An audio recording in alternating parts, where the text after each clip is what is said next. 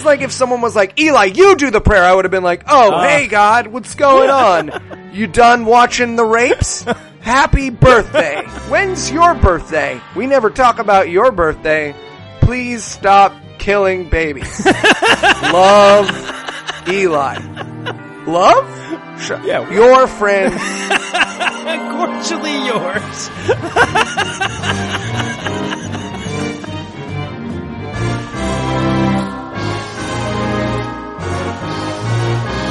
God awful movies.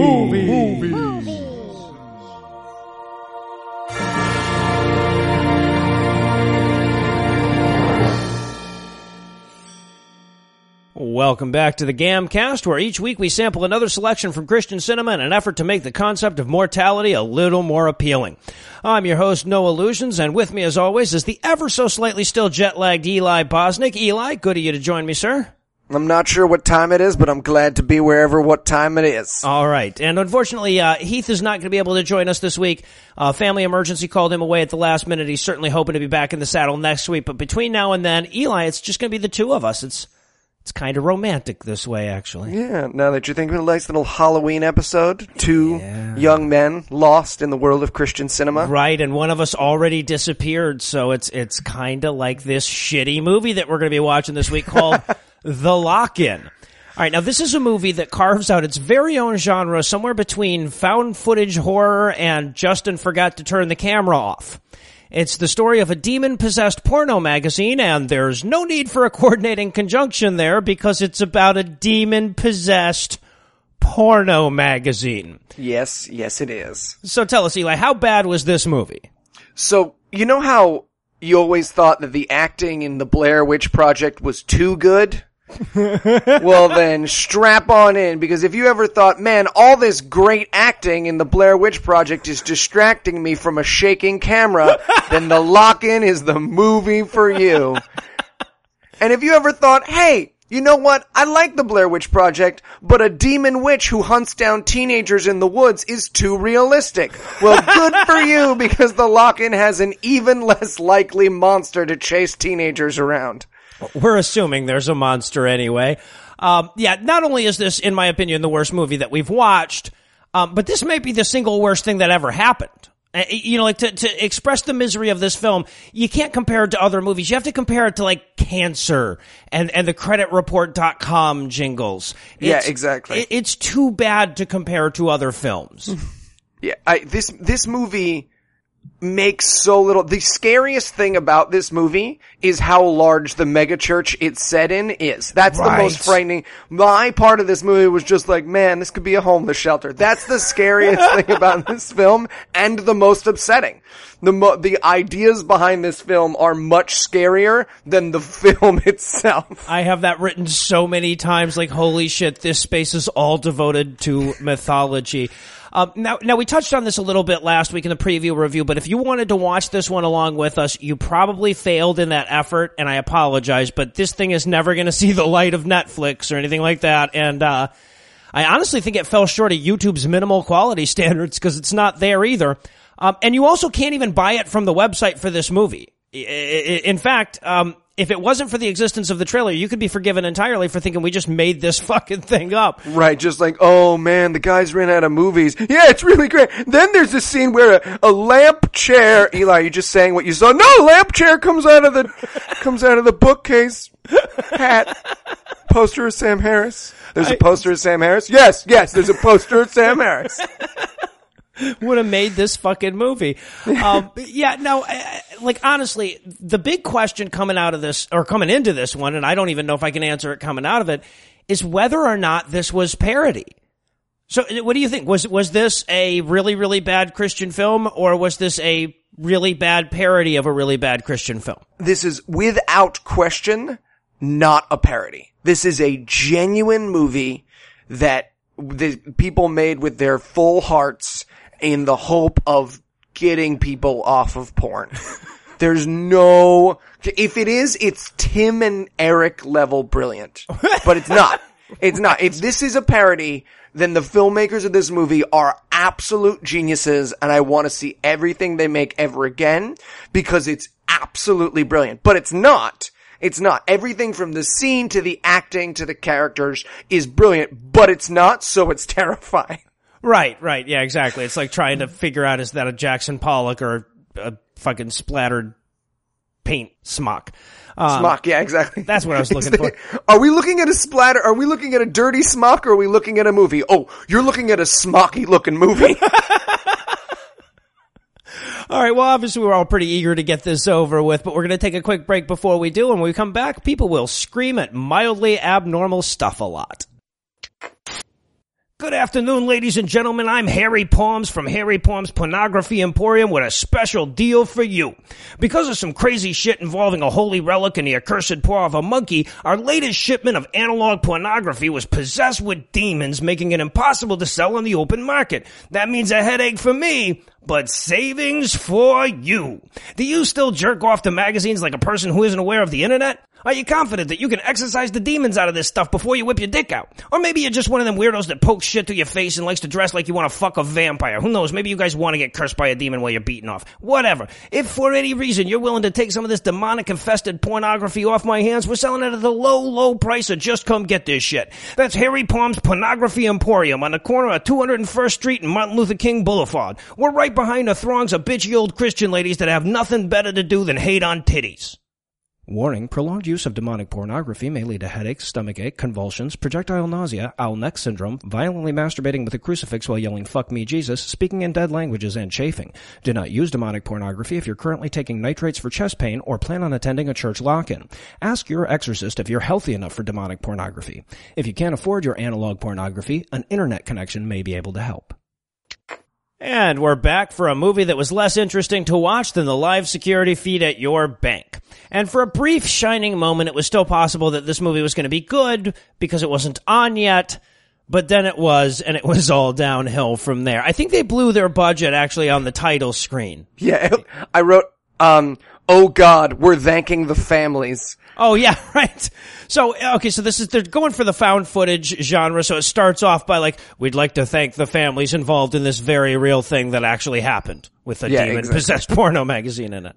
I wrote 1 second into this movie and I already call bullshit. Right. Literally the opening titles of this movie and I'm like, I don't buy it.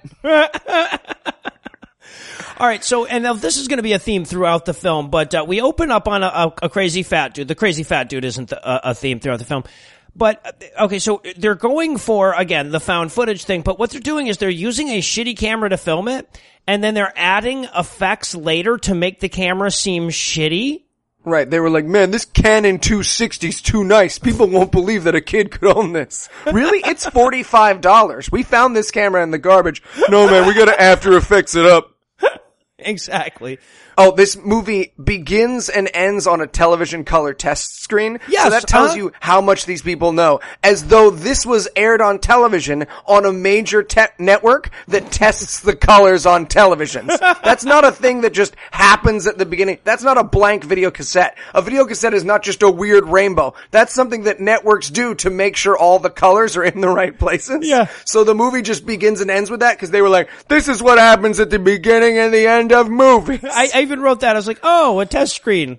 They use those in this century. Yeah. Right. Hey, 1 second. We gotta get the phonograph hooked up. We're gonna beep, beep, beep, beep, beep, beep, beep. Are you getting the script over there? And so we open up on Pastor Chris, or ex-Pastor Chris, who looks like Ricky Jay's loser son. Like if Ricky Jay had a son who was like, I don't want to throw cards at watermelons. The level of handsome we have going on in this movie. And I should point out, if you're hoping for anyone in this movie to be more attractive than a strong 5, you can turn this off right now because that is not happening. No. Everyone here looks like the Morlock version of the teenage character from a normal movie. Like everyone's younger sister who was kept in a basement escaped and made this movie. Oh my God, this was a ugly, ugly film. But I will say, and maybe they recognize that, and that's why they put Pastor Chris right up front, because they're like, it's going to be at least mildly better looking than this most of the time. Right, exactly. You know what? Let's start with our weakest looking person. Chris looks like someone pulled all the hair off a baby doll and then blew up a balloon inside it. So we'll start with Chris, and then we'll ease him into the teenagers that look like they've got a little bit of downs. Region of Downs, just a taste of the Downs, if you will. Someone, just God ever so lightly ground some Downs and some black truffle dust over their fetuses. So we're meeting ex-Pastor Chris, who is recounting this horrible night that we're about to watch the found footage from. And like right out of the gate, this guy says, well, I now believe that there's a connection between pornography and demonic activity. Yeah, let's just say I now believe there's a correlation. Also, he says, they ask him why he left. So the opening interview is basically, Chris, why did you leave the church after the night where the scary stuff happened? And he says, I didn't want to stay there and be a part of that kind of thing anymore. And I was like, oh, totally. Like, you didn't want to brainwash kids and talk about, like, invisible. Oh, no, you meant porn demons. Never mind. Sorry. No. I thought you were talking about telling people they'll go into fire for believing in the wrong wizard, but you meant magic magazines. That's my fault. I also love, like, they had to cut this guy off constantly. And you know, that's a feature that you see in a lot of these found footage type things where they just cut the conversation off and pick it up a few seconds later. But this time it was obvious that they were doing that because this fat bastard rattled on for like 19 minutes on every line he improvised. Yeah, in between each take, they were just like, Chris, you can stop talking, the camera's off. And then, I don't know, I just couldn't see the porn anymore. I couldn't feel the porn anymore. Chris, no one's here. The lights are off. Chris, we're going home. And then the porn magazine. All right. If you get anything good, we'll ADR it in. Don't worry, I won't. I'm gonna eat this copier. Right. So he's standing in this very, very squeezed shot next to a copier, and we can see nothing else but that and his gigantic enormity filling the rest of the frame. So I wrote in my notes, he now eats copiers for a living. Apparently, yeah, that's where he works. He also says in the middle of this, guard yourself against pornography. And this just created this amazing, awesome image of a knight, you know, who has like a fucking chastity belt on his cock or something like that, has to piss through a little trickle down his leg. He also, at one point they ask him, how did you view pornography before? And I wrote, I mean, mostly on my computer, but like, if my fiance's in bed, then like I'm on my phone in the bathroom. Oh, no, you meant like, what did I think of it? Oh, yeah, it's bad. Oh, right, bad. right. Bad, porn's bad. I wrote, you'll have plenty of time for pornography when you're living in a van down by the river. And then he has this crazy moment where he says, oh, they brought it in, I don't know, for some kind of last man standing kind of thing. And I was like, what are they going to do with the porn? Hunger Games for it? I don't think they were planning. Whoever is the last one alive at the end of this lock-in gets to keep this issue of Jugs. See, I had a totally different thought with the last man standing, you know, whoever took the longest or something like that. I don't know. That's what we played when we were kids. So now we go off and we meet our hero, I guess, Blake, so Blake, Nick, and Justin are the three kids at the center of this movie. Justin is behind the camera the whole time. You see him like 4 times. Blake is insufferable douchebag. Yeah.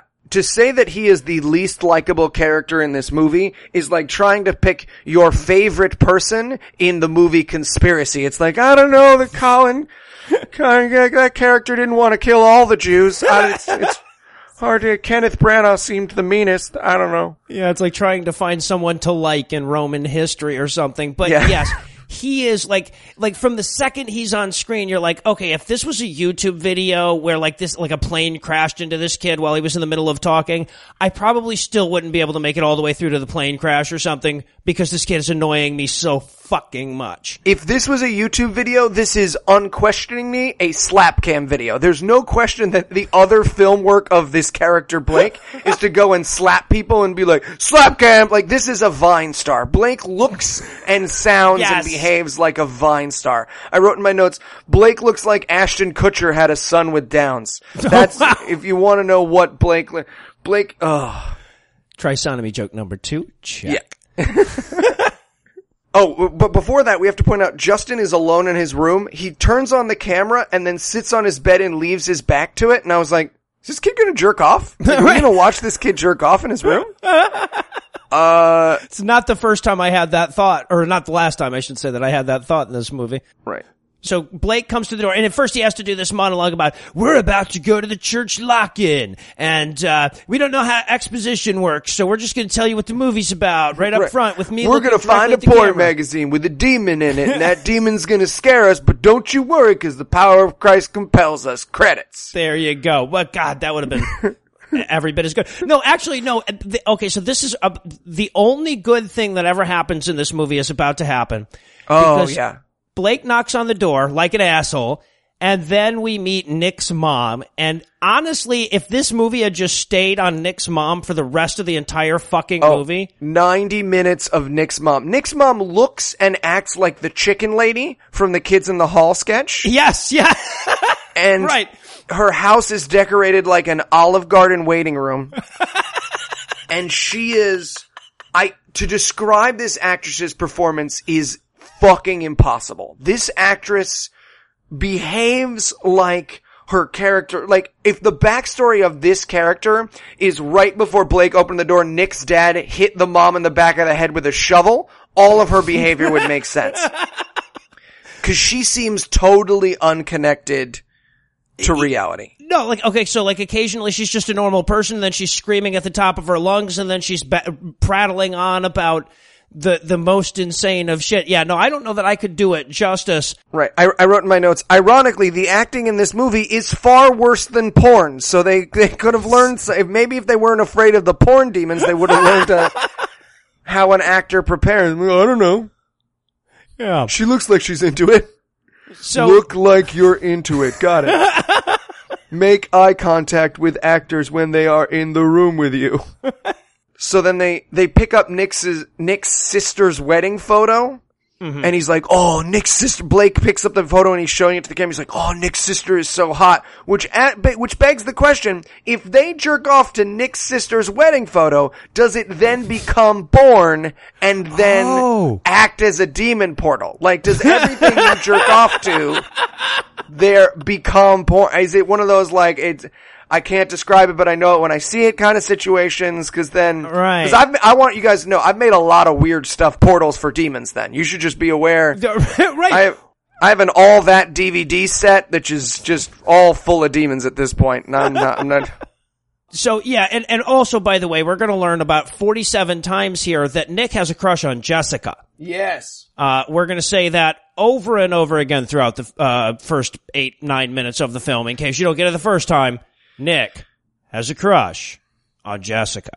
And Jessica has a crush on Nick. But again, because this is a Christian movie, again, not a parody, because this is a Christian movie, they're not teenagers who are like, oh, you're gonna fuck Jessica tonight? And he's like, oh, tonight we're gonna get Nick and Jessica to talk to each other. Yes.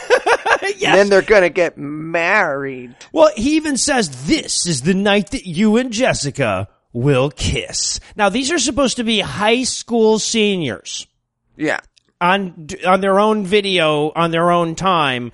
Yeah. So apparently this is what the youth pastor who put this thing together thinks that kids talk about. Yes. Right, exactly. Okay, now it's gonna get a little racy because we're gonna talk about some premarital kissing. I don't know if I'm comfortable with that. All right, Nick's mom, calm down. What's a door? All right. I'm afraid of light. Okay, well, if you could just, can someone give her pills? I don't take them. I hide them under my tongue. All right. Why is she in the movie? I made all the food. One of your sandwiches has glass in it. But I'm not telling you which one. This is where we meet Nick, and Nick looks like Alvin from the Chipmunks raped Biff from Back to the Future. That's, if you need an image of what this character looks and like. And has bad acne, or was bobbing for French fries right before we met him. Yes, that's pretty much perfect.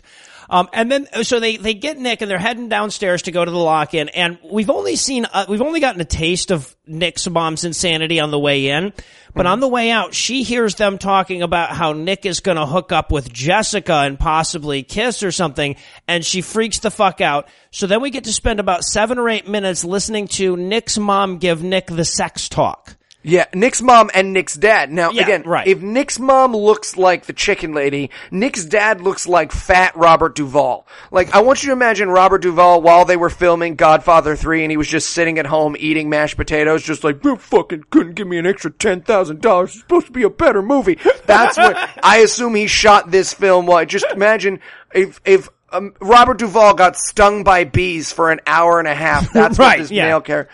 And they have the weirdest, I don't know if it's supposed to be a sex talk or a religion talk, but they have the weirdest talk that anyone's ever had with their child. And it lasts for like 85 minutes. It does, and it's clearly supposed to be funny, sort of, I guess, Yeah. but they're not making fun of they're not making fun of the message that's being sent, which is keep your dick in your pants and never touch it and be ashamed of yourself every time you have an erection. They're making fun of the way it's being presented. Like, Right. These people don't know how to shame a child's sexuality. Right. If we were writing a movie about crazy Christians and bad Christian parenting, this is the scene we would write. So the mom says, did you pray about this? Mm-hmm. She says, Did God introduce you to her? did God introduce you to her? I don't want you getting anybody pregnant. Don't touch her. at which point I wrote, does she not know how pregnancy works? She has a kid. And then he mentions that they met in math class and she goes, oh, did you solve her problems for her? Yeah, like, And then when they say they went to a pizza parlor. This is part of I guess they got pizza. And so she says, front or the back seat? Front seat or the back seat? And I wrote in my notes, that's anal, right? She's asking about anal? Way to go, Mom. I get it. And then the dad comes in and he goes, yeah, we went to Luigi's for some pizza. And literally, this is exactly what happens. I'm not exaggerating or making it up. Noah will back me up. He goes, we went to Luigi's and he goes, Luigi's, no weenie, no weenie. Which was just fucking insane. There's and it has nothing to do with anything. They're just like, oh, where'd you go? We went to Luigi's. No weenie, which means no penis? I guess. No penis. Yes. He doesn't have a penis. He shouldn't have a penis. By the way, if you want a character who is aware of how crazy it is, there is a terrified poodle in this scene in the background that reacts the way I do to this. The poodle's like, I don't know why everyone's shouting. This is weird. I have a strange haircut for a dog. If you get your hands on this movie, however, if it ever comes out and you listen to this episode, you get a chance to see this movie, watch the dog in this scene just be morally confused by all the behavior. Dog's just like, I'm gonna go shit in the kitchen. I don't like this. It's fucking insane. None of this conversation makes sense. The mom asks if there will be separate bathrooms for boys and girls. This woman isn't aware how reality works. No. Let alone how, sexuality. She's like, will there be doors there? Yeah, Mom, it's a building. What's a roof? So then they get into they jump in the car to leave and everything, and, so yeah, Blake says, hey, Nick, your parents are insane, man. And I'm thinking, no, but not in a funny way, though. They're mentally ill. This poor kid. That's not like hey, Nick, your parents just really gave it to you. It's like, hey, Nick, are you okay? We can take you somewhere. Right, exactly. We can skip this lock-in, man. Your mom didn't seem to know what doors are. I'm worried about them. Nick's parents just have terrible Alzheimer's. Oh, yeah, exactly. And nobody knows because they're too busy with the porn demons, I guess. At which point we turn to Justin and we get the first, bullying Justin scene. Mm-hmm. Where regular. And by the way, if you think we're ever going to address this behavior except to make fun of it, we're not. Where we find out that Justin has a habit of digging through the garbage. Right. Okay. So now going into this, I saw the preview and I saw that they find a porno magazine in the garbage. And I thought to myself, this is the sloppiest way you could possibly set up. They find a porno magazine in the garbage by having them say, hey, Justin, you need to stop digging through dumpsters like you dig through dumpsters sometimes, you dumpster digger.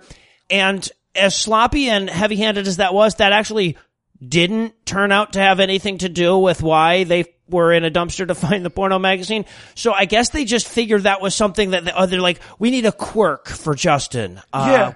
What's a good quirk? He ties animals up and tortures them to death. That's good. That's good. Something like that without, he dresses up like a woman and fucks himself. He digs through dumpsters looking for There stuff. we go. There we go. Nailed it. Yeah, got it. Good job. Lunchtime. Let's break for lunch. This is a good writers meeting. Cause it's fun, and it's never done. He digs through dumpsters. And he has this moment where he goes, I found a kite in there last week, and they're like, what are you doing flying kites? And I'm like, no man, what are you doing digging through the garbage? Right. Kites are fun. They go up in the air. What a joyous time to be had. Why are you digging through the garbage is the question you need to ask your friend, not why are you flying kites? Why are you flying garbage kites? Oh, and then they attribute it to the fact that he's homeschooled. And yeah. I got to watch this with my fiance who was homeschooled, and I turned to her and she goes, no, homeschooled people don't go through the garbage. Cause I just wanted to check and see if that was like a thing that was part of homeschool.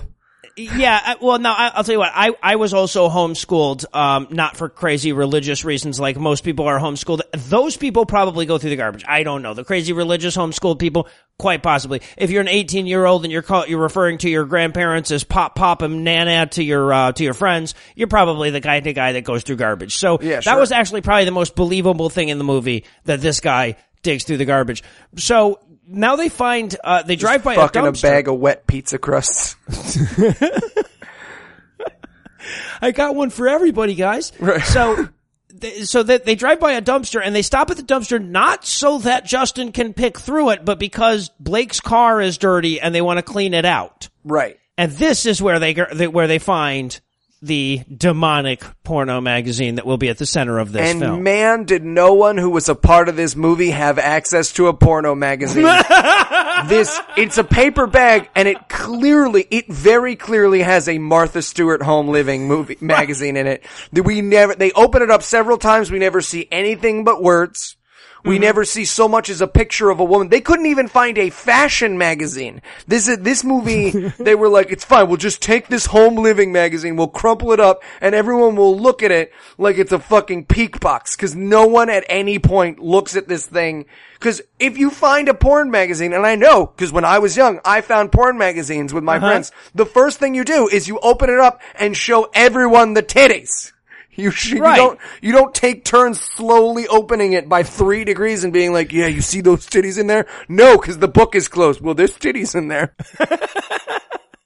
Never do they turn it sideways, open a centerfold, nothing. And by the way, this thing is covered in like a brown paper bag constantly. Like there's there's like construction paper or whatever. Like you remember when you were a kid and you would make, I don't know, maybe you didn't grow up as poor as me, but you'd make the book covers. Yeah, make your own book covers. That's exactly it. Someone made a book cover for this porno.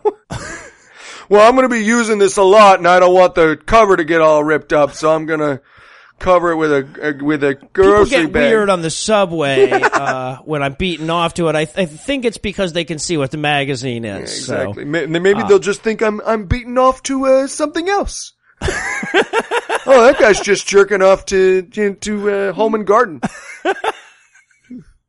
When you're done with that, may I use it? And then they have this moral quandary moment of what to do with the magazine. Should we put it back in the trash? Should we keep it? Beating off to it never seems to come up for some reason. But what ultimately happens is that they sneak it into Nick's backpack without him knowing. Right. That's going to be important later. Very important. So then they drive into the lock-in where they are catcalling boys in the parking lot. Like they're driving in, they roll down the window, they're like, hey man, what's going on? Oh, nice sleeping bag. You gonna sleep in that sleeping bag? All right, bye. It's just again, they were like, we need 90 minutes. Let's do a scene where they catcall people. Apparently. And this is where we meet Jessica and Genesis. Genesis is the fucking other chick's name. Her name is Genesis. Yes. Yeah, exactly. Her little brother Corinthians will show up later in the film, and then Jesus. So Jessica and Genesis, who are both hard fives, solid. I think you're being generous. This is why these kids are finding dumpster porno magazines. The hot girl in this film, you're like, ugh. I mean, I don't want to look at the movie now because she's on it. Yeah. And apparently complimenting her sleeping bag is the way to her heart because that's the way they go. Right. This was such bizarre because it's like, and we see this in a lot of Christian movies, but never quite this bad, where they have to have the characters flirting. Right. But you can't refer to sex and you can't refer to like anything that movies or life or love or anything. Exactly. So they're just like, you're wearing hat. Right. Basically. I am wearing hat. Marriage now? That's about it. Yeah. But this is when Fat Pastor Chris shows back up in the film, and I was a happy man. Right, yeah, exactly. Now, Pastor Chris gives the weirdest introductory to a lock-in speech you've ever... I don't know about you. You ever go to a lock-in? Yeah. A lock-in, they go, hey guys, keep it safe. It's gonna be fun. It's gonna be a good time. We're gonna play some games. Here are the activities for the night. Don't fuck each other. That was it. At the very end, they said, hey, don't fuck each other. We all fucked each other anyways, but they said don't fuck each other. But it was at the end. Mostly what you talked about was the activities and where to eat and the fun. 99% of this speech is do not fuck each other. The first thing he points out is, we have security cameras with night vision in this church. What? We have government security at this church. You know the White House, the cameras they have? Yeah, same ones here. It's like a $75 million system.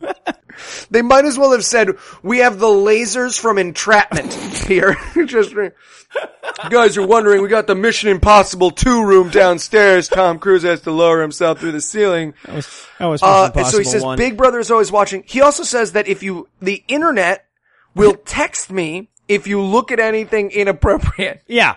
Mm-hmm. They have that too. He also promises fun and excitement, and I'm looking at this guy and I'm saying to myself, there is no way that guy has ever considered anything fun and exciting that did not involve a D20. Right. This is also when he tells them that nothing but side hugs. Yeah. And that guys have a red box, girls have a blue box, don't make a purple box. Wait, what? No, okay, it took me a second, but I get this because vaginas are boxes, and when you hit them hard enough, you bruise them, I guess, and they turn purple. So he's saying be gentle. Yeah, I wrote in my note, this is extreme kink that I have not heard of. Some kind of box play. I'm into it. I'm just saying, I'm into it. Also, the pastor gives a little prayer at the end of this thing.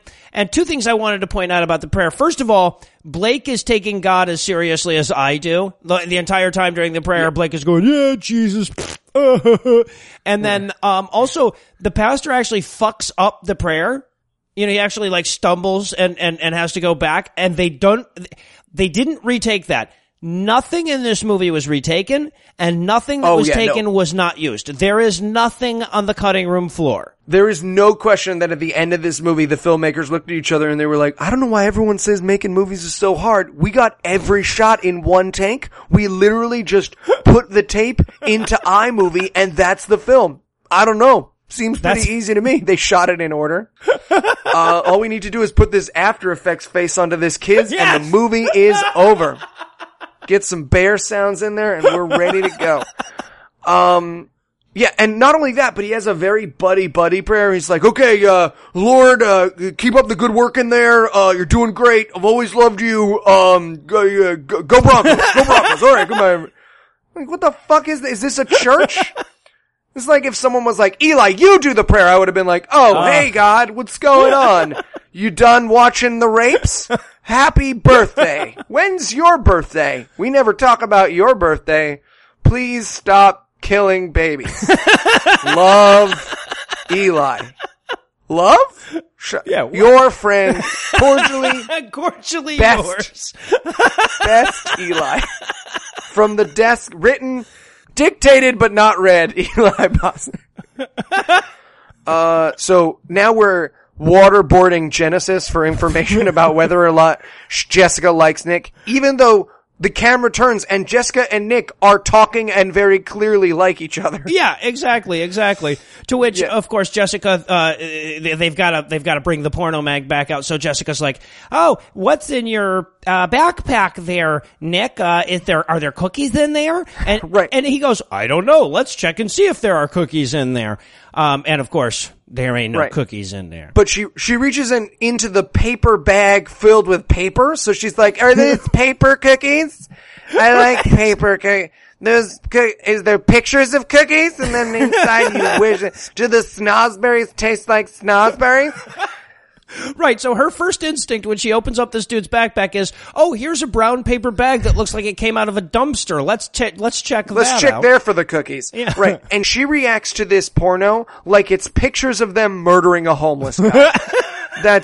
And by the way, the least believable thing in this movie is that a girl with a nose ring wouldn't be okay with you having porn in your bag. Listen, my friends, Right. I grew up in the 90s. You pull out porn for a girl with a nose ring, she's gonna be like, oh man, that's some softcore shit. Let me show you this. You seen the movie Shit Eating Bitches? Two girls, one cup. It's the full film, 90 minutes, man. I got it on my phone. Pastor Chris gets a text. God damn it, Jessica. I'm just watching it for the articles. There's no articles.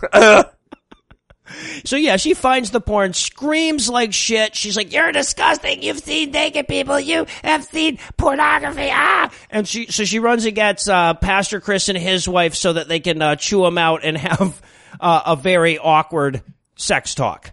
Right. They have a talk. And by the way, we should point out that he is filming this through the door. This is not the first time the last time this will happen, but they have a magical camera that can get fairly perfect sound through a window or a door. They just failed to mention their friend Steve, who's holding a boom over everybody in this movie, and they just never talk to him. Yeah, because that's how cameras work. And also, I want to point out how ridiculous it is to watch this fat fucking bastard that was probably beating off as recently as the first take of this scene telling this teenager about how he should never look at porn. Right. They were like, Chris, you got YouPorn still on your computer? You wanna close that window? Oh yeah, sorry, Genesis was changing her t-shirt earlier and, we don't want to repeat of last year. No, Chris, we don't. No. You went to jail. You're on a list now. I know.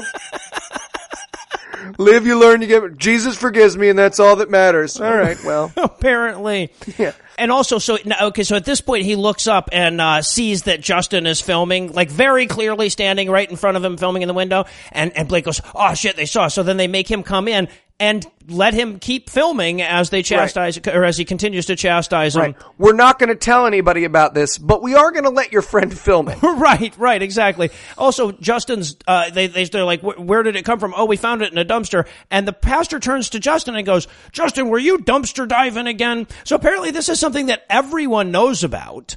Right. Everyone knows that Justin goes through the dumpster and does not care. No. Everyone's just like, yeah, no, it's old J-Dog going through the dumpster again. Can't help it. Found a squirrel last week, kept trying to eat it. Anyways, that's not my job. My job is, do you believe in Jesus? Right. Also, we can't glaze over this line here. At one point, Pastor Chris says to Nick, he's like, when you were looking through that magazine, did it occur to you that could be my daughter? And Nick goes, well, it wasn't. And he goes, well, not this time. Those are the actual lines in the movie. Yeah, I wrote, does Pastor Chris's daughter do porn? Where's that backstory? Yeah, exactly. I want to see the backstory where Chris's daughter is Alexis Texas, and he's just keeping up a competitive branding thing. He's like, oh, I can't help but notice, but my daughter's not in this one, man. You got a problem with her stuff? Sasha's been working really hard lately, man, She's got her own website. Well, and also he's like, oh, and would you just go and watch my wife take a shower? And I'm like, that these girls are aware the cameraman's there, right? They get permission and stuff. They might think that, I wrote in my notes, they might think that porno is an accident. Like that people just get walked in on fucking and some guy's like, oh fuck, take pictures. And they're like, well, it is what it is. I guess we're ending up in Hustler magazine now. Apparently. So their solution, now that they have this porno magazine, is that they're going to burn it. They're going to burn it. They're going to take it out in the parking lot and set it afire so that even the ashes will not be able to be reconstituted to see tits in the future. Only you can prevent forest fires, people, because they go out to the parking lot by the dumpster. Yes. To burn it. But before they do, they have another buddy prayer with God, where he's like, God, we love you just for who you are. You had me at hello, God. You complete me, God. It's just the weirdest. Again, this is the prayer I would give. I would just be like, God damn, what do people say? 10 things I hate about you, God. You let kids die. No, wait, I'm supposed to say nice stuff. So then the devil so that Chris, the pastor, has trouble lighting the actual magazine. Yeah. And like in my head, I was like, oh, the devil makes the kitchen lighter not work. Apparently. So great is his power! I should point out, too, that they're in the middle of what looks like tornadic wind activity, too. So it didn't occur to anybody that, like, hey, maybe we should wait for the wind to calm down before we do the lighter scene. And, of course, they didn't retake it or anything like that. So we get to watch Pastor Chris try 96 times to light this goddamn thing on fire before he does. And then they apologize, and he goes, well, it's not me you have to apologize to. It's, you know. And I wrote in my notes, who do they have to apologize to? The porno? For wasting it? For setting it afire? I think it's the Space Wizard Man. Oh, I get it. I'm sorry. And then we go back into the church where, once again, we will take advantage of the hearing through walls powers of Justin's camera while we eavesdrop on a private conversation between Jessica and Rachel. And I just want to point out, that's illegal. You know. Yeah. But not only is it illegal, but we don't know who Rachel is. Jessica's just on the phone, and she's having an outline moralizing conversation where she's like, I don't know what to do about this. I thought he was a nice guy, and I want so badly for Rachel on the other end of the phone to be like, I mean, I don't know. That's really none of your business. Everyone jerks off. You know that, don't you? Jessica, I'm jerking off right now. Like I was playing DJ Diddlesworth, and then I saw you called, and I was like, okay, I'm gonna pause this video of this man getting choked and talk to my friend Jessica, but as soon as I get off, I'm gonna squeeze this bean until the button pops. I loved the line too. She says, I just reached into his bag to get some Oreos, and I'm sure the friend is sitting at home thinking, I don't know that euphemism. That's a bowling ball, right? That's where 2 in the pink, 1 in the stink? Or is it you flip your hand upside down? I don't know that Getting the Oreos. What's the white stuff in this? I'm into it. I want you to know I'm into it. I'm almost there. Just keep describing. Oh no, you meant real Oreos. And I gotta say, and this says probably a lot about me, I'm really familiar with women making fake phone calls so they don't have to talk to me and stuff. Yep, been there. Jessica is really bad at the fake phone call thing, because she's not like pausing long enough for the other person to talk. And then she ends the call by going, I can't even like a guy who had a porno magazine. And I'm like, is that something you control? Are you able to just not like a person? Yeah, I guess the moral message here, by the way, is to the boys watching at home, is that ugly girls with nose rings won't want to fuck you if you're near porn. So get a porno magazine as quickly as you can. Exactly. I mean, I would rather jerk off to a magazine I found in the dumpster than fuck this girl. Oh, no question. I would rather fuck a magazine and deal with the paper cuts than fuck this girl. I mean, sure, yeah, there's little cuts all around I could fill this magazine with lemon juice, fuck it, and get the paper cuts, and I'd be like, well, at least it's not Jessica or Genesis. So now the old country buffet school of acting. Oh, wow. Super accurate, by the way. So now we cut up to they're like laying out their sleeping bags, and as Nick unrolls his sleeping bag, the porno is in the sleeping bag, even though they burned it, guys. Right. Get it? Because it came back because the devil has And this is where we get the first of the security cameras of the building, and to show that the devil is present, the automatic door opens. Yes. The very clearly automatic door, because it's got the little handicap window plate, opens by itself. So I did not recognize that was supposed to be scary. Right. Anna went, is that an automatic door? And I said, yeah. And then I realized, oh, the opening of that automatic door is supposed to be scary. And then there's a thing swinging, like in a corner we're supposed to see in another shot in a rocking chair rocking. And I just wrote in my notes, oh, look, they have a midget that hung itself too, like in The Wizard of Oz.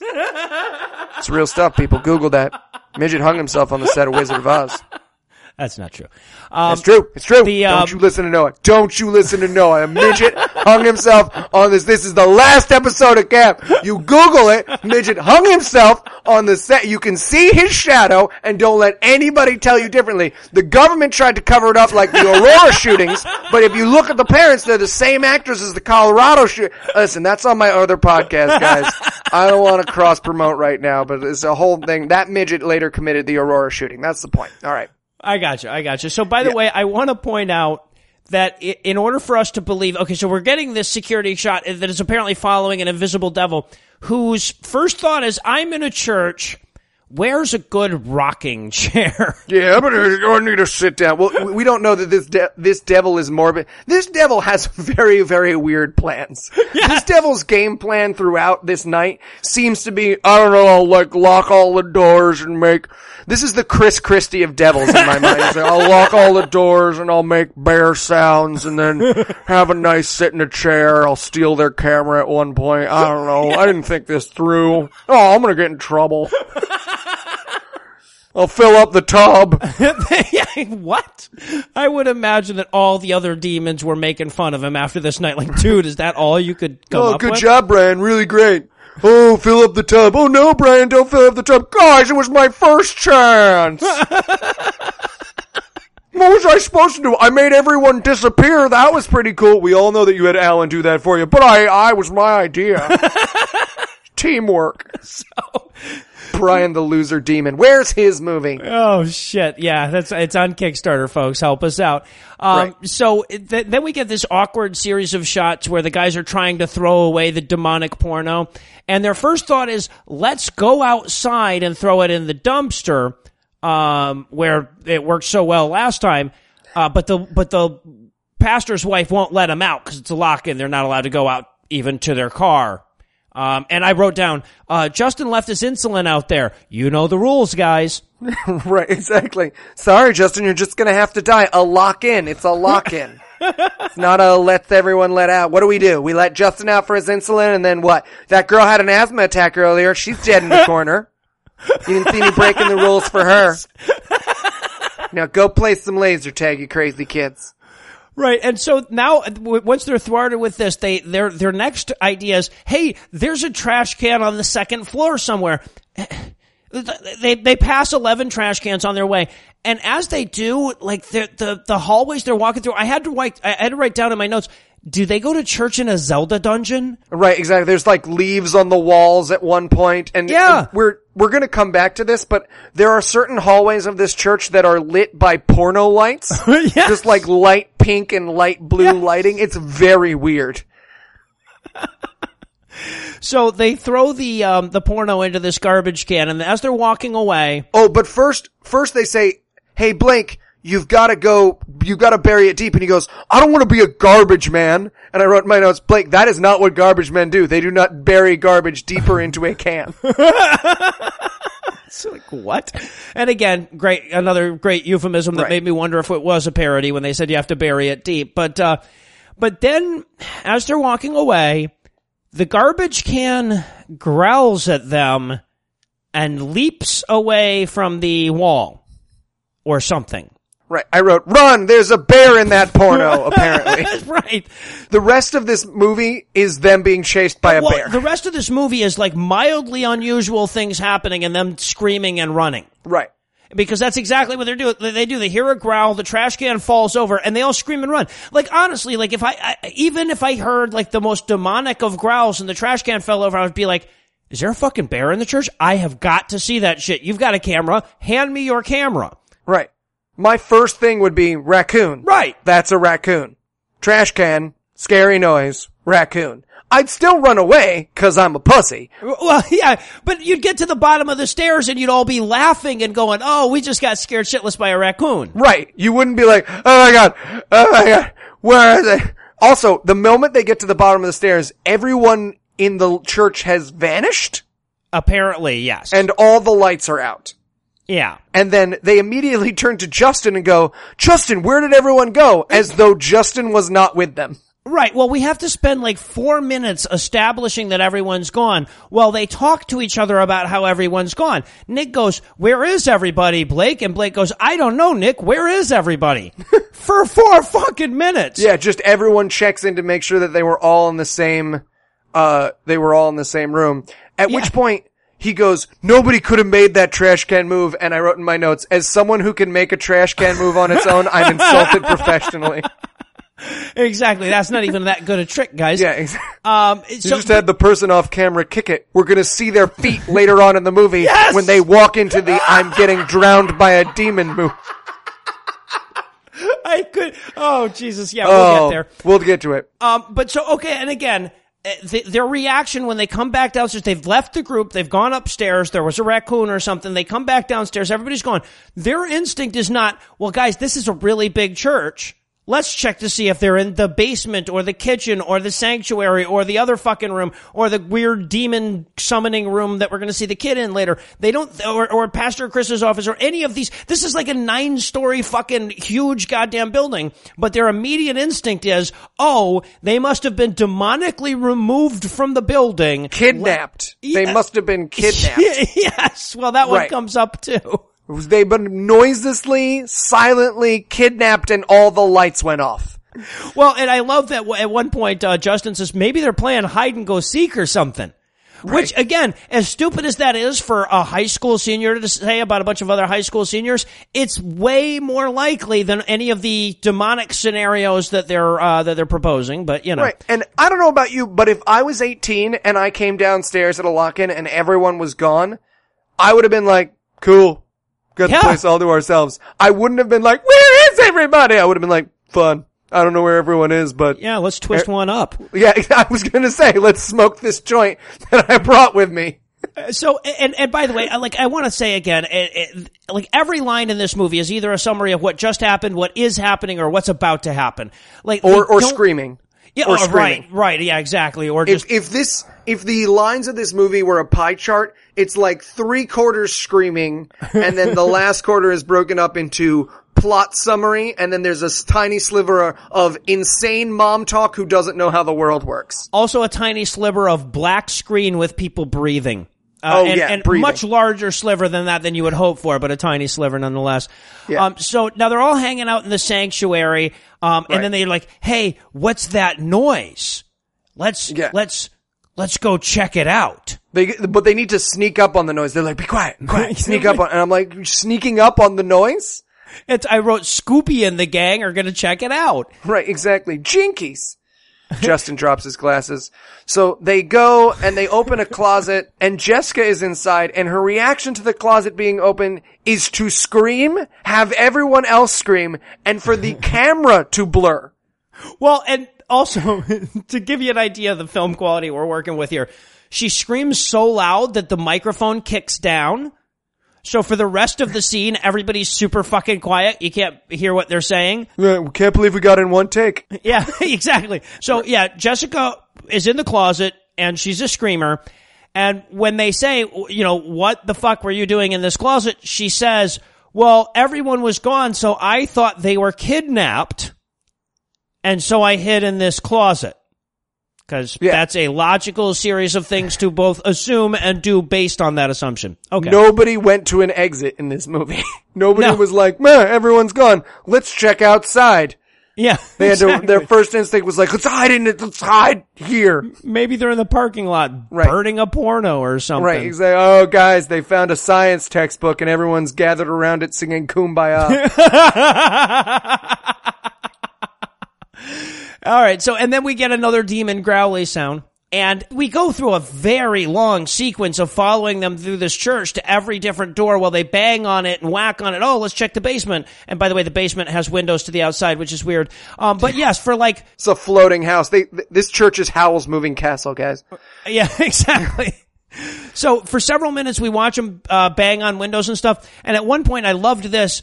You know, somebody brings up, hey, why don't we hit one of these windows with a chair? Oh, this is what, yes, so they get down to the basement and he hits the window with the chair like wrestling. He's very clearly learned how chairs work, hitting things from wrestling. Like John Cena's gonna tag him in on that window. He's just tapping the goddamn window because they clearly, you know, they don't have the budget needed to break a window here or anything. Right. So and also, if they broke a window, they would be free. Well, that too. So we watch him feebly tap on this window going, it won't break, guys. Right. Also, they obviously didn't have the budget in this movie to like lock the doors really. And since most big buildings don't have doors that like deadbolt from the inside, most of them can open from one side. All of the actors had to pantomime about opening the doors by doing anything but pushing or pulling on the doorknob or push bar for the door. So they're like, I'll try the top of the window. How about the bottom of the window? How about the middle where the fucking push bar is? No, that'll open. No. How many takes did they just accidentally open the door and be like, cut? Blake, we said not to open the door. I'm sorry, it's just, can we put something on the other side? No, people will see. And when they go back into the sanctuary, you know it's creepy because the podium with the music is knocked over. Right. And I wrote down, no human being would knock over a podium like that.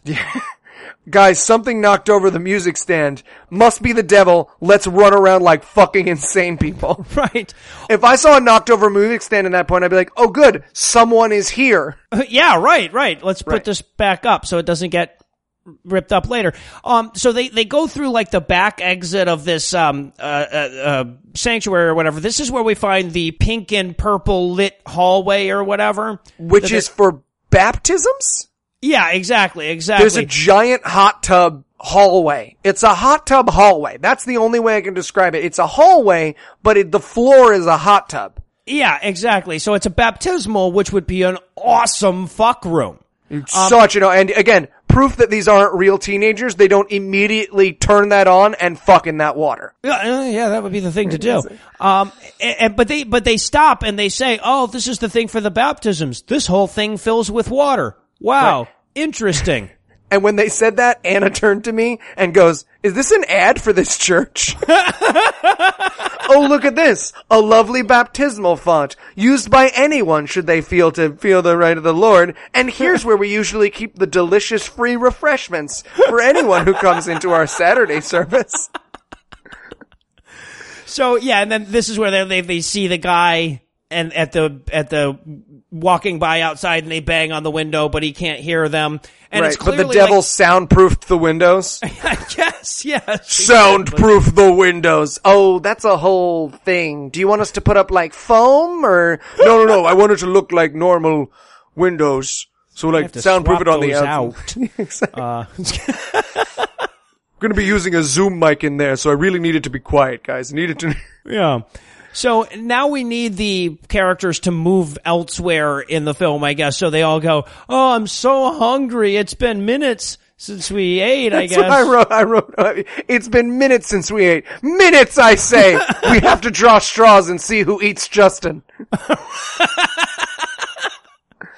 And I'm thinking to myself, man, guys, I've seen Pastor Chris. There is no food left in this church. Exactly. There may be like somewhere deep in the bowels of it, there might just be gigantic fucking 40-gallon drums of Oreo cookies somewhere, but those things are going to be padlocked shut. You're fucked. Which of course Jessica will reach in without looking. She'll just be like, "I bet there's cookies right here." Don't trust her near a paper shredder. "Oh, look, this looks like, I bet there's paper cookies in." Shut out my hand. At which point I wrote in my notes, "I see. This is going to be the let's check the blank movie." And indeed it is. The rest of this film is let's check the blank. Nope. Well, let's check the blank. Yes. All right. So now we're in the kitchen and we get a phenomenal version of what Eli was talking about them not actually being able to lock the doors, because apparently the fridge won't open and none of the cupboards will open. And again, they couldn't like seal anything up, so they have to like when they're trying to, they have to hold one hand on the cupboard while they're trying to pull it with the other hand, or this is a mime you would not tip. That's the level of mime we have going. It's just like, it's, you see it open a little bit and they close it again. They're like, "Fuck, right. I'm sorry. Are we cutting? Oh, we're not cutting. All right, keep going. Can't get this fridge open." At which point we have the let's talk about porn talk. And this is my favorite scene in the movie. All right. So think the USS Indianapolis scene in Jaws. Yes. Except instead of sharks, we're talking about porn. Yes, exactly. 1,100 sperm went into that gym sock that night, but only 316 came out.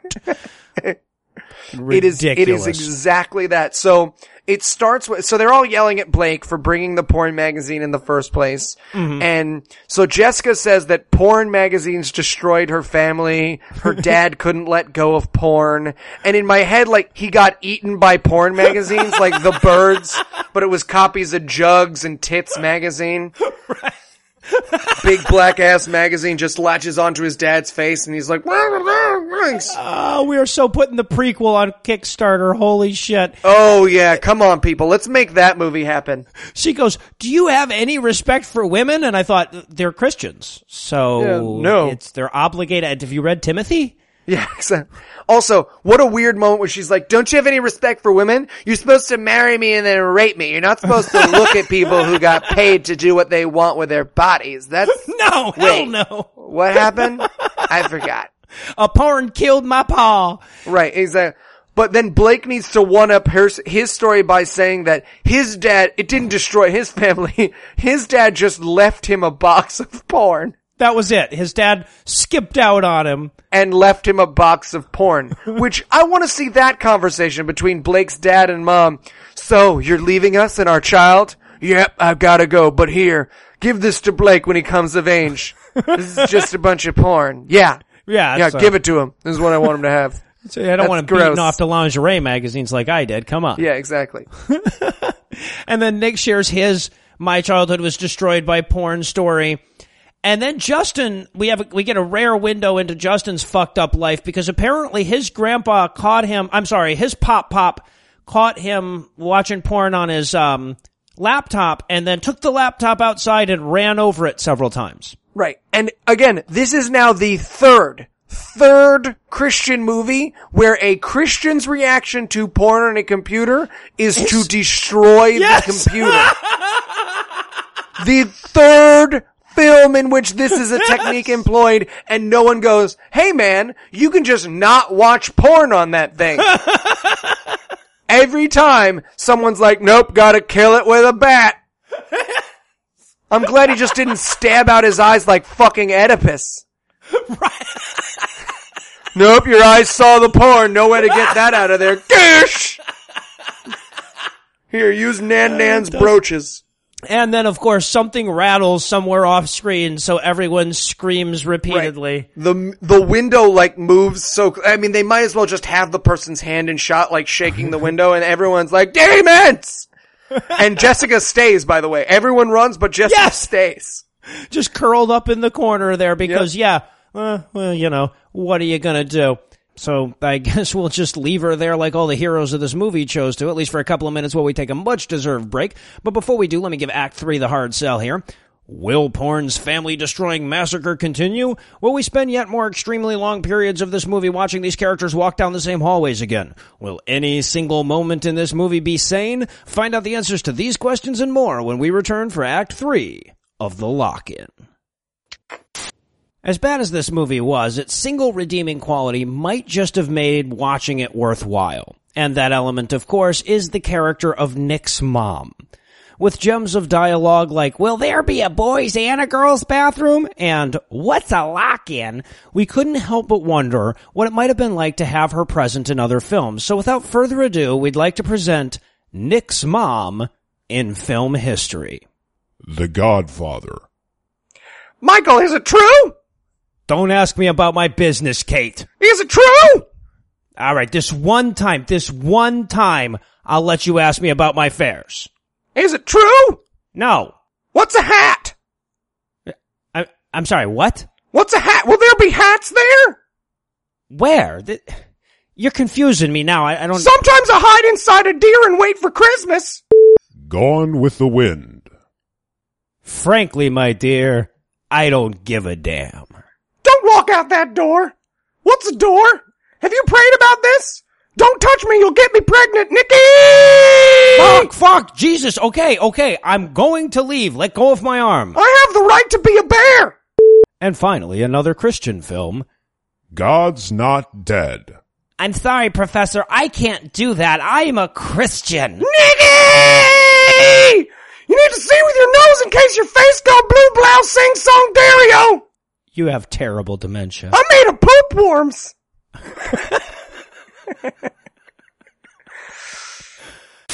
Is your porn possessed by demons? Well then try antipsychotics because you're fucking crazy. Satan?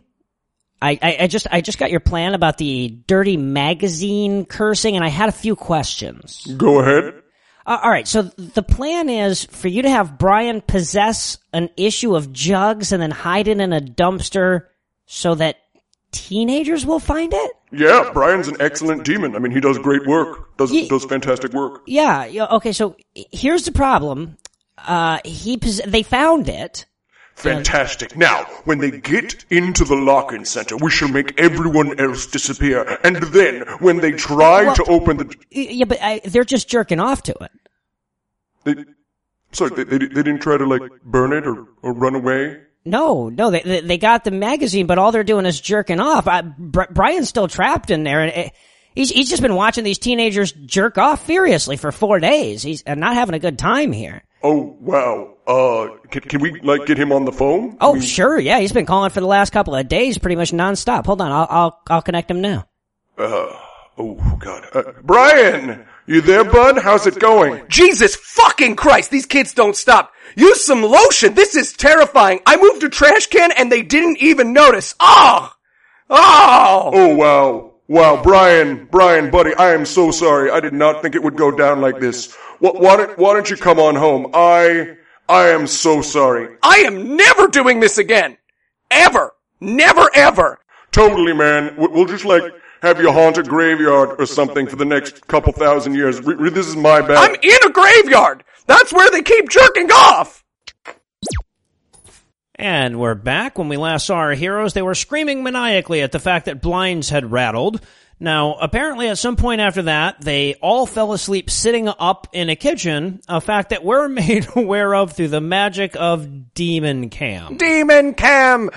Listen, if the porno confessional wasn't a weird enough part of this movie for you, then the part of this movie where the devil picks up the camera and just films all of the kids while they sleep is my second favorite. And it's a very long scene. Oh, it's 3 solid minutes of him just getting close to each kid's face, being like, this one's Blake. That's Jessica. Look at them all tuckered out. There's Justin. There's Justin's shoes. Yeah. I want to see the security camera footage from that of just a demon holding the camera on a tripod, just like, just beating off on them in their sleep or something. Yeah. Yeah, exactly. But, so we get 4 minutes of that, and then the movie, like, just cuts back in with the audio of Jessica going, I think it was Genesis, guys. Right. We need to, basically she's like, guys, we need to save Genesis, and everyone else in the movie is like, no, she's fine. No, we're gonna let her go. Exactly.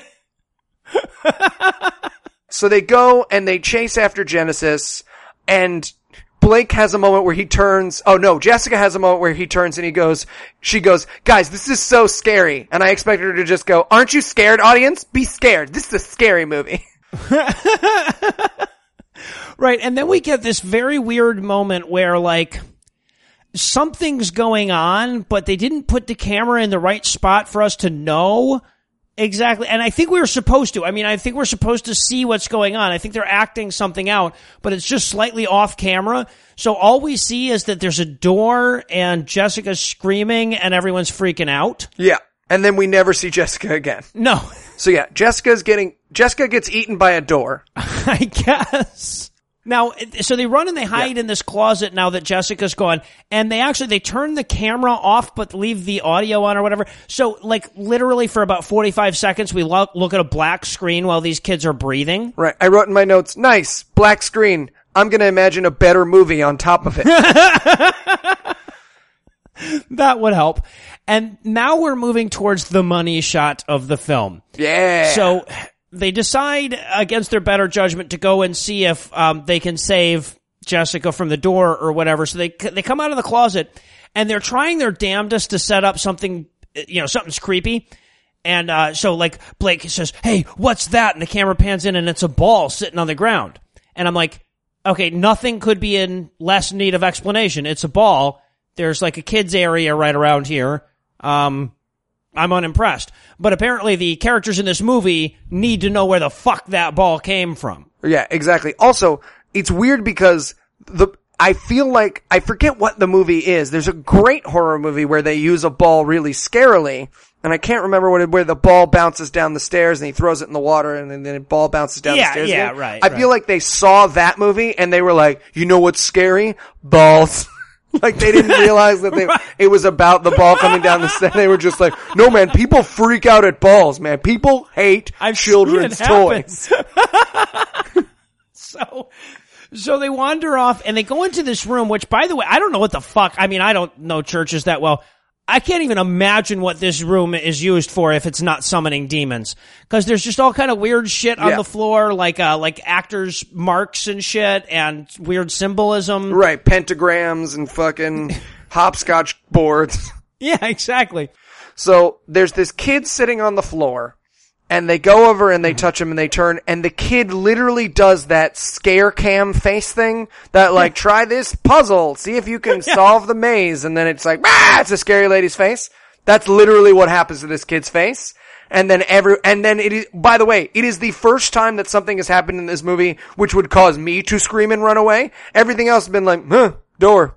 Yeah. So kids scare cam faces and they all run away. Now, I want to point out two things about this sequence. Number one is that they found a really cute kid. So there was nothing at all creepy about this kid. You're just like, oh, this poor guy, he didn't know what he was getting into. All the other actors in this had to know how bad it was. He didn't.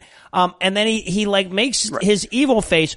And they put like a filter on it to make him look like a demon or whatever. But the filter, like the face that they're putting on the kid doesn't fit on the kid. So if you watch this scene carefully, and not all that carefully, you'll see that there's a region way outside of the kid's face where this filter is still being applied. Right, where there's also demon face. Yeah. Yeah, exactly. So for bad effects, these were bad effects. And as they run away, Blake goes, how did that happen to his face? And I wrote my notes, After Effects. That's how that happened to his face.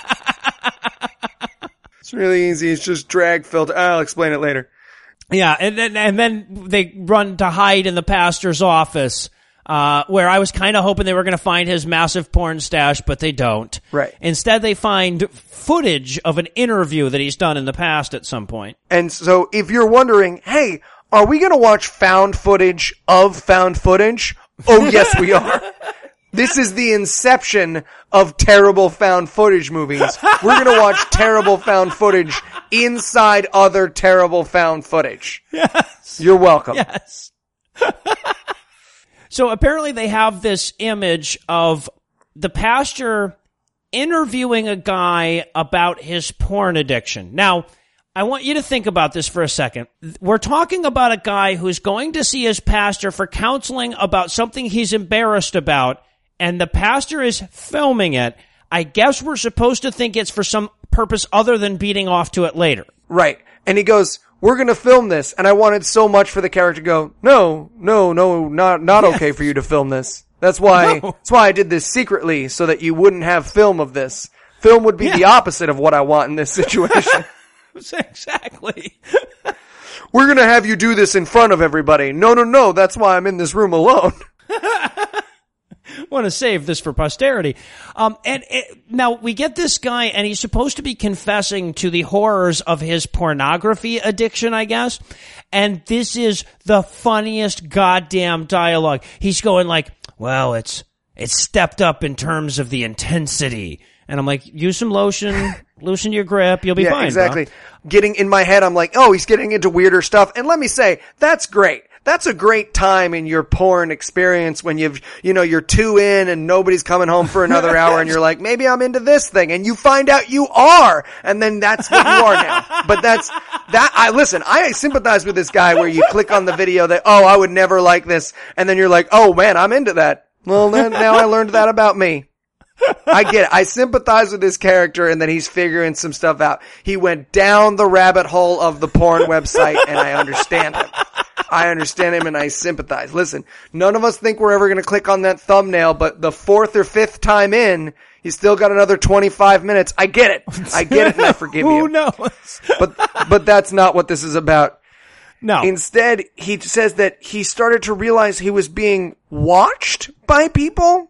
Well, or he was seeing stuff out of the corner of his eyes. Yeah, and I thought at first that he was just whacking it so hard he was getting spots, which I'm like, good on you, dude. Obviously, yeah, good on you, man. Sit on your thumb. Yeah, exactly. But no, and he's talking about like, oh, well, my wife caught me and she's threatening to leave me. I'm like, okay, well, that's her issue. It's exactly what I wrote. I wrote, seems like her issue, bro. Yeah, right. And he also says at one point, talking about his porn addiction, I shit you not, I don't know how to beat this thing, Pastor. And I so wanted Chris to move around to the front of the camera and say, let me show you how to beat this thing, man. Let me show you how to beat this thing. He says, sometimes I want it more than my salvation. And I'm like, oh, wow, you want an orgasm more than something that doesn't exist? Must be something wrong with you. Yeah, exactly. You're broken. This real thing is so much more tempting than this playing pretend we do once a week. Well, I also love, because when he says, like, you know, the house is different, I see things out of the corner of my eyes. Pastor Chris's immediate response is, what kind of things? People's? Spirits? Like, really? That's where your mind went immediately? Right. People and spirits? Yeah, you watch just people watching you jerk off? Is that what's going on? And listen, I don't know about you, but I've been caught jerking off a bunch of times, and it never bothered me. I'm just always like, yeah, well, you shouldn't have looked into your own window. That's nothing to do with me. Don't deliver the mail at 12 p.m. on a Tuesday if you don't want to see me jerking off, man. I like a nice lit room when I'm doing it. That's on you. You didn't have to go to this 7-Eleven, bro. Yeah, exactly. And then we get the guy who's doing the interview. Apparently they realized, oh, this scene is really boring. So then they made him do the demon growly face thing at the end too. Well, first he's crying. He's like sobbing with remorse. Yes, and yeah. then he's possessed and goes like, does the scary face thing where he goes like, bah! Into the camera. Yeah. And that's the end of the meta found footage. Right, yes. And then we move back into the regular found footage as the kids react to what they've just seen. Right. At which point they find the Bible and they give us the broiest version of Jesus talking to the guy when he's possessed. It's like, hey guys, I found this part where this bro was possessed and Jesus was like, whoa, and the bro was like, no, and the bro was like, graw, and Jesus was like, raw. And I want to point out too that the part of the Bible they're talking about, this is the part of the Bible where where Jesus meets a naked dude in a graveyard and then sends thousands of demons out of him into a herd of pigs and then murders the pigs. Like, that's the part of the Bible that they're talking about. That's like the key moment in the movie is they're like, oh, I just read this part of the Bible that makes perfect sense in this context. Guys, did you see all those pigs outside of the lock-in earlier? I think Right. I've got an idea. Oh, what a great ending to this movie that would be. It would have been Oh, awesome. where's that ending? Just Blake with a scythe, just pigging his way through. They're just covered in blood and walk back into the lock-in. Don't worry, guys. I fixed it out. Did you kill all of Farmer Allison's pigs? Yes, I did. Yes, I did. But don't Yes, worry. I First, I did. put demons in them. Oh shit. So yeah, so this is where they have to like, they have to go into this whole like, I think that porno magazine belonged to that guy and got possessed by a demon moment. To which Right. Blake says, oh come on man, we're in a church. How does a demon get into a church? Yeah, there's the logical hole in your theory.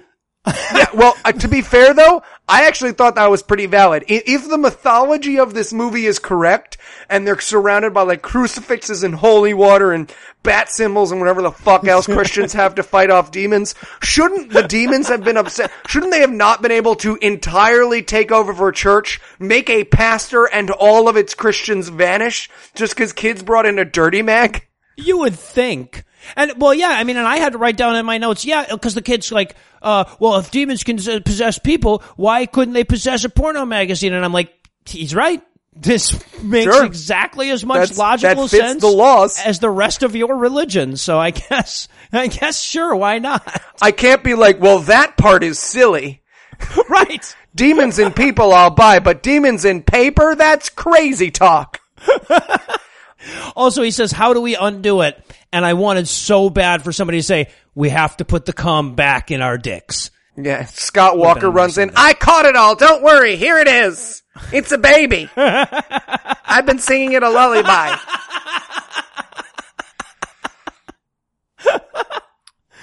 And then, of course, they hear a noise, and like in every other moment in this movie, when they hear a noise, they have to go check it out. Right. And this time, it's even more innocuous because it's like, what's that sound? It sounds like running water. Let's go check it out. Like, what could be more normal than hearing running water in a building? Right, exactly. Or in running water, not just running water in a building, running water in the place where there's water. Right. Well, yeah, exactly. So the demon to freak people out turned on the tub. Let's not, just for a second, let's reflect. The thing that freaks them out at this point in the movie is that the demon turned on the tub.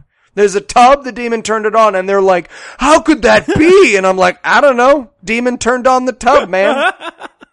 So far, the least, you just saw a baby with a demon's face, and you're like, oh my god, a tub! Right.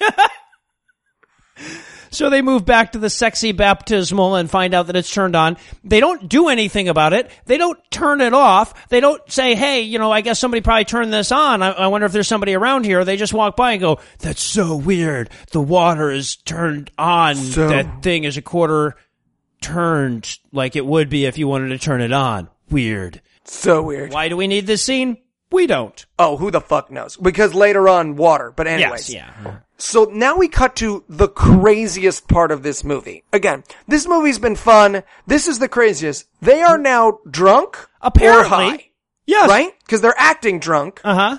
And they don't explain it. It's not like they got into the fucking sacramental wine or anything. Yeah, no, they've just gone mad, apparently. Like that, I guess. Seeing the water in the thing was too much for them, and now they're insane children. So they're acting drunk or high, and they have drawn their faces onto paper cups, and are using them to reenact the night with a cup puppet show. Yes! It's like, what? Live in this moment. I'm a 28-year-old man describing about a moment in a movie where everyone reenacts the actions in a horror movie with a cup puppet show. Yes. I wrote down, if nobody comes in one of those cups, I'm going to be pissed. Yeah, and no one exactly. came in any of the cups, I am pissed. A good game of Ookie Cookie would have really made this movie. So not only do they have a cup puppet show, but Blake gets pissed off at the cup puppet show for whatever reason. And I have a theory. I think that Blake got pissed off with this movie and left, and they just kept the footage and made it seem like it was him getting eaten by, cause he's like, this is fucking stupid. This is stupid. Yes. We're leaving. And he leaves, and I guarantee you they just cut out the part where he was like, this is a stupid movie. This was a stupid idea. You can't use any of the footage with me in it. I don't care that I signed the waiver. So, and that's Blake's exit from the movie. That's it. And we never see we see Blake again, but Blake is now gone. Yep. And they don't look for him or anything. He's just gone, so they run and hide some more. Right, they run and hide some more. And then Nick takes the camera to the same room and has a Walter White confession. Yes, exactly. But Justin's in that room. It's not like Justin's in a different room at that point in the movie. So we're supposed to believe that Nick just took the camera into the other corner of the closet and was like, hey, Justin, just once, I'm going to deliver a final message in case the demon eats me to my parents. Hey, Mom and Dad, it's me. I see porn every day. And then he says into the camera, he goes, if anyone sees this, please take this as an example. And I said, yeah, use this movie as an example. That's like people using Blair Witch Project as an excuse not to go hiking. Right. He goes, don't mess around with this stuff. It's not harmless. And then I wrote, unless demons can't possess titty magazines, in which case it's definitely harmless. Right, exactly. I love that, but the movie takes a moment to be like, take this movie seriously. This really happened. And it's like, no, it didn't. So no, I won't. So then we get the buddy, we're the last two men standing and neither of us is black, so we don't know which is gonna die next moment. Right, and this is more melodramatic. This is like All Hope Is Lost, but it's a titty magazine and nobody else cares. Right, exactly. And it's really bad fake crying. Like, cause they're supposed to be like crying, I don't know. Really but it is bad terrible. fake It's like, at a certain point you're just like, hey guys, you could have brought in some onions or something. You know, it's not like Right, yeah, anything. It's not like somebody anything. needed to start crying mid-scene in emotional response to something that's happening. The camera's just cutting on, like turning on, and they're crying and filming themselves crying for some reason, whatever. But like, yeah, there are ways to go with this. I would have been happy to kick you guys in the nuts. Yeah, exactly. I would have happily pulled hairs out of your leg until you were actually Right. crying. Exactly. And this point, they turn on their Halloween ghost tape, which just Yeah. has scary sounds on it. And literally, the first sound that they hear is, I kid you not, a T-Rex sound effect. It is very clearly like, "Rah!" And I was like, oh, so there's a T-Rex in the church now. Apparently, yeah, it's like night out at the Because I museum. own that ghost tape. I work in haunted houses. I own that tape. I knew what sounds were coming next. I was like, now it's going to have the running children. The chain Now it's going to have the rattles. screaming woman. Yeah. And cut. And then apparently Nick disappears as well. Nick disappears. This movie's so lazy that they didn't even bother to kill Nick off as a character. No. Blake, maybe he gets eaten by a demon. Jackie, she gets eaten by a door. But Nick, he's just gone. They didn't have the time. They ran out of tape. Nick's gone. Yes, Go fuck yes. yourself. So, and now, again, we have to imagine that this kid, like, wakes up in this dark closet or whatever, and his first instinct is to turn on his camera so that we can get this audio, and then go, hey, Nick, where are you, Nick? Nick, are you there? Nick. Hey, Nick. I'm sitting right next to you if you're still here, so you definitely hear this, Nick. Oh, I'll turn on the light on the camera. And then, yeah, Nick is gone. And apparently, okay, I guess we're supposed to be getting the impression that a lot of time has gone by here or something, because now Justin is dying of thirst. Yeah, he's walking through it. He comes across the baptismal pool from earlier that filled itself up, and he all of a sudden goes, water, like a cartoon desert. He Yeah, goes, right, water. Wile E. Coyote standing behind him. Yeah, like when you find something, Yeah, let me exactly. know. Yeah. And then he jumps in he's having a drink, and then he falls in the pool, and literally the camera's just sitting there, and it could not more clearly just be this actor splashing around in a pool. Yes. There is no way I could have shot this to make it seem less scary and more like a teenage boy just being like, get off me! Get off me! Water! Oh, water! There's water oh no! And at this point in the movie, the most beautiful thing that you could possibly imagine happens. Yes. So the camera is on the ground, and we can see to the right of the shot, Blake is being attacked by a water demon. And to the left of the shot is a hallway. And you very clearly see feet walk into the shot. Unmistakably. This is not, can you see it? This is in the middle of the shot. Yes. Stop, realize those feet are not supposed to be there, and then creep backwards slowly. Like, oh, no one will see. So either the person walking through there thought, oh fuck, Justin's making his movie, or even better, the person had no fucking idea and just saw Justin fighting with himself in the goddamn baptismal. Yeah, exactly. They were like, it's church stuff. I like that option so much better. That this guy walked through and he's like, okay, Justin lost his fucking mind. I'm gonna back away. I'm gonna go down the other hallway. This one seems to be in use. At which point, finally, someone in this movie thinks to invoke Jesus, which I gotta admit, if I were a Christian, and even though I'm not, if I saw and heard demon stuff, my first thought would have been to invoke Jesus and start commanding stuff in Jesus' name. Listen, I'm an atheist. I'm a hardcore atheist. But when a book falls off a shelf in my apartment, I just, for safety's sake, I'm like, Allah and Jesus and Batman compel you. Shamalama ding dong. Well, right, because it would be like, look, I don't believe in vampires, but if a vampire showed up, I'd try the holy water of the crucifix just to be sure. Right, exactly. It's not like these kids are skeptical and that's why they haven't been invoking Jesus. Right, exactly. So he stands there for a very long time going, I can't do it. I need Jesus to come save me from this. And it made me think of Bronson Pinchot in the scene in True Romance where he's in the elevator and he's got the wire on. Anyway, yeah, this movie reminds me a ton of True Romance. Thank you for bringing up the comparison. My notes are just full of comparisons to True Romance. Well, there was a bathroom and running water in Right. in True Romance. I But wanted no. a flash cut to Jesus in his Fortress of Solitude. Just being like, he hears the call and he gathers the fucking super friends to go fight a water demon. Aquaman, you fight the It's like water demon. Aquaman's like, finally! Oh, never mind. It's a demon. We don't need you, Aquaman. Are you sure? Are you guys sure? Because I brought these fish from I can talk to them. This fish wants to go back in the water. Oh, Aquaman. Poor guy. What are you doing? They gave him super strength now, at least, though, so he can handle the pressures underwater, so at least he's got something going for him. Literally, if you follow Aquaman comics, the last 12 years of Aquaman have just been the writers of Aquaman being like, he's not useless, cause look, now he can fucking fight. And also, he can control waves. Remember that time he controlled the waves and he could fight? He's got God damn it. Can I write X-Men? No, you fucking stay on Aquaman. No. Oh shit. And so now we watch for like 7 minutes as Justin wanders through the church rebuking.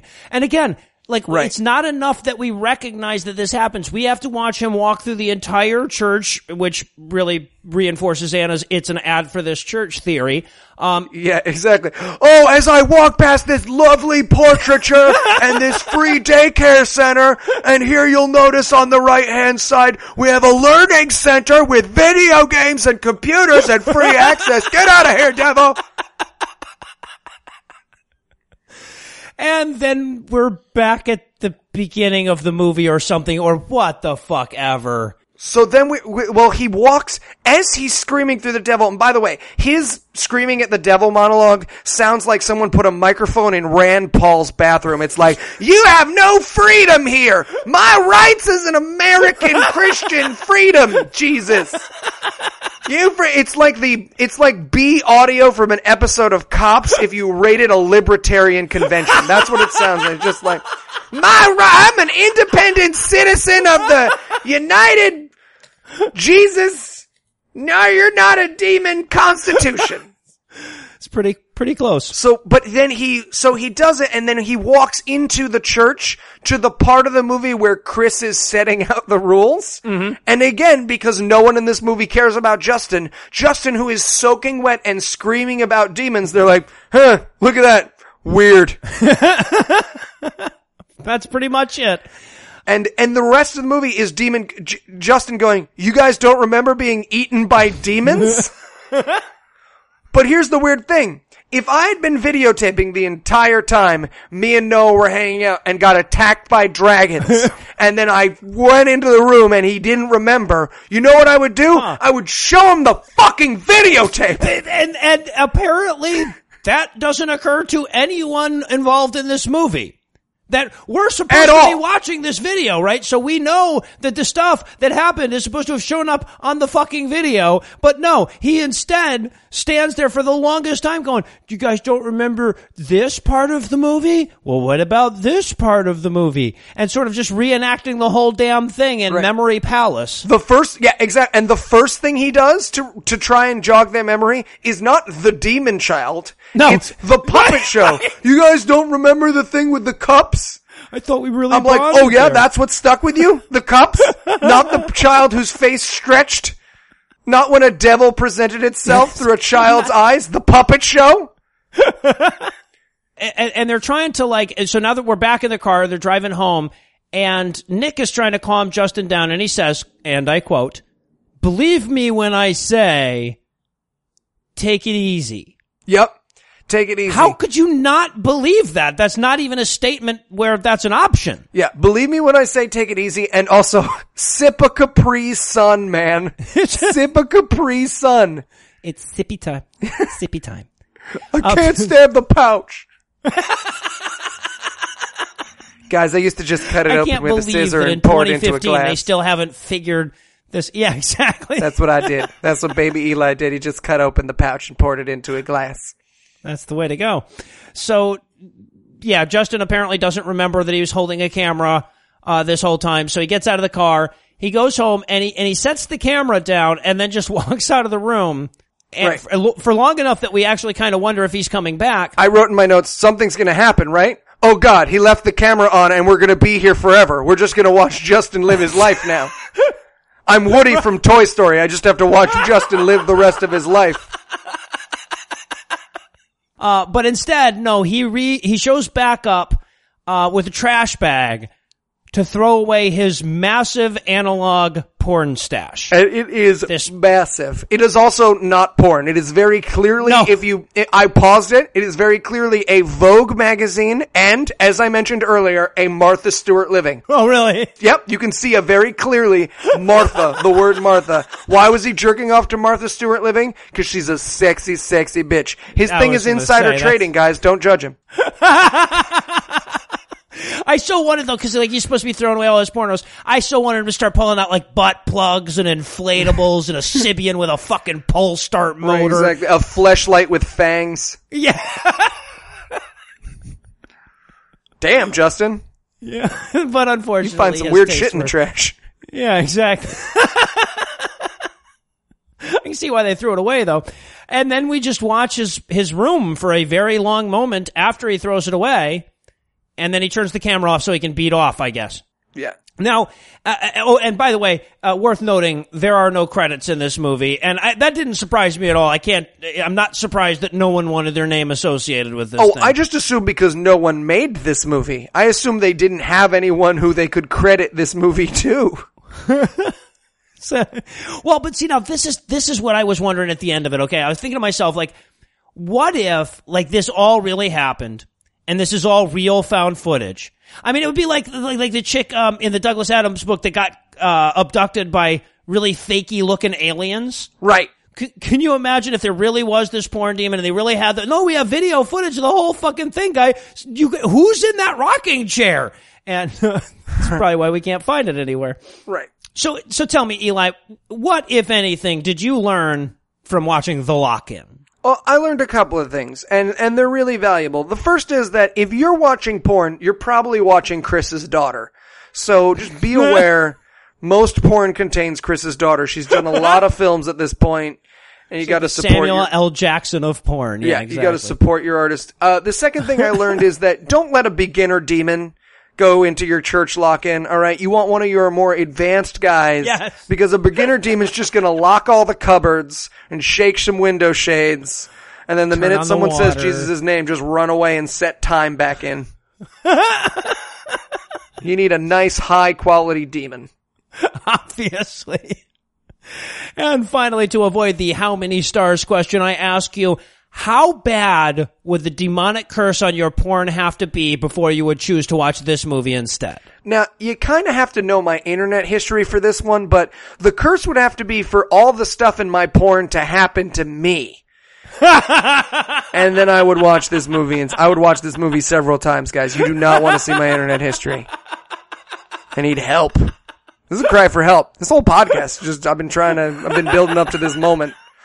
I get some deep web shit going on. Some deep, the Tor network spits it out. I try to look for it on the Tor network and they're like, get out of here. Gross. You need help. See a doctor. Oh, it could be worse. I was beaten off to this movie. And well, that's going to do it for our review of The Lock-In. That isn't going to do it for the episode just yet because we still need to get you all fired up about next week. So Eli, tell us what's on deck. Redeemed. Which is apparently the story of a platonic affair? Yeah, so according to the trailer, this is a movie, it's a family drama about a guy who runs a internet security firm? Or something. I don't know. Everyone's just hitting keyboards like 1980s hackers. Yes. But he runs and then he has an affair by liking another woman. Now, according to the preview, and I could be wrong, maybe he actually fucks someone, which would be sort of a real plot, but according to the preview, he just wants to fuck another woman, and that is the conflict of this movie. Yeah, twice in the preview, the Jesus line about, if you look at a woman with lust, you've already committed an affair with her, shows up twice, which I guess they think means something other than, you might as well fuck her. Right. You might have, more importantly, you might as well have fucked her. Right. Like, everyone in this movie is reacting to him liking another woman like he fucked another woman. This is like this is like a normal movie about affairs, except nothing happened. Yeah. That's what it seems to be setting up. Yeah, but it seems to be a movie about the gigolo husband from Married with Children wanting to fuck a Brazilian chick more than he wants to fuck his wife, which, I mean, I saw the woman playing his wife and the woman playing the Brazilian chick, and, like, we all do.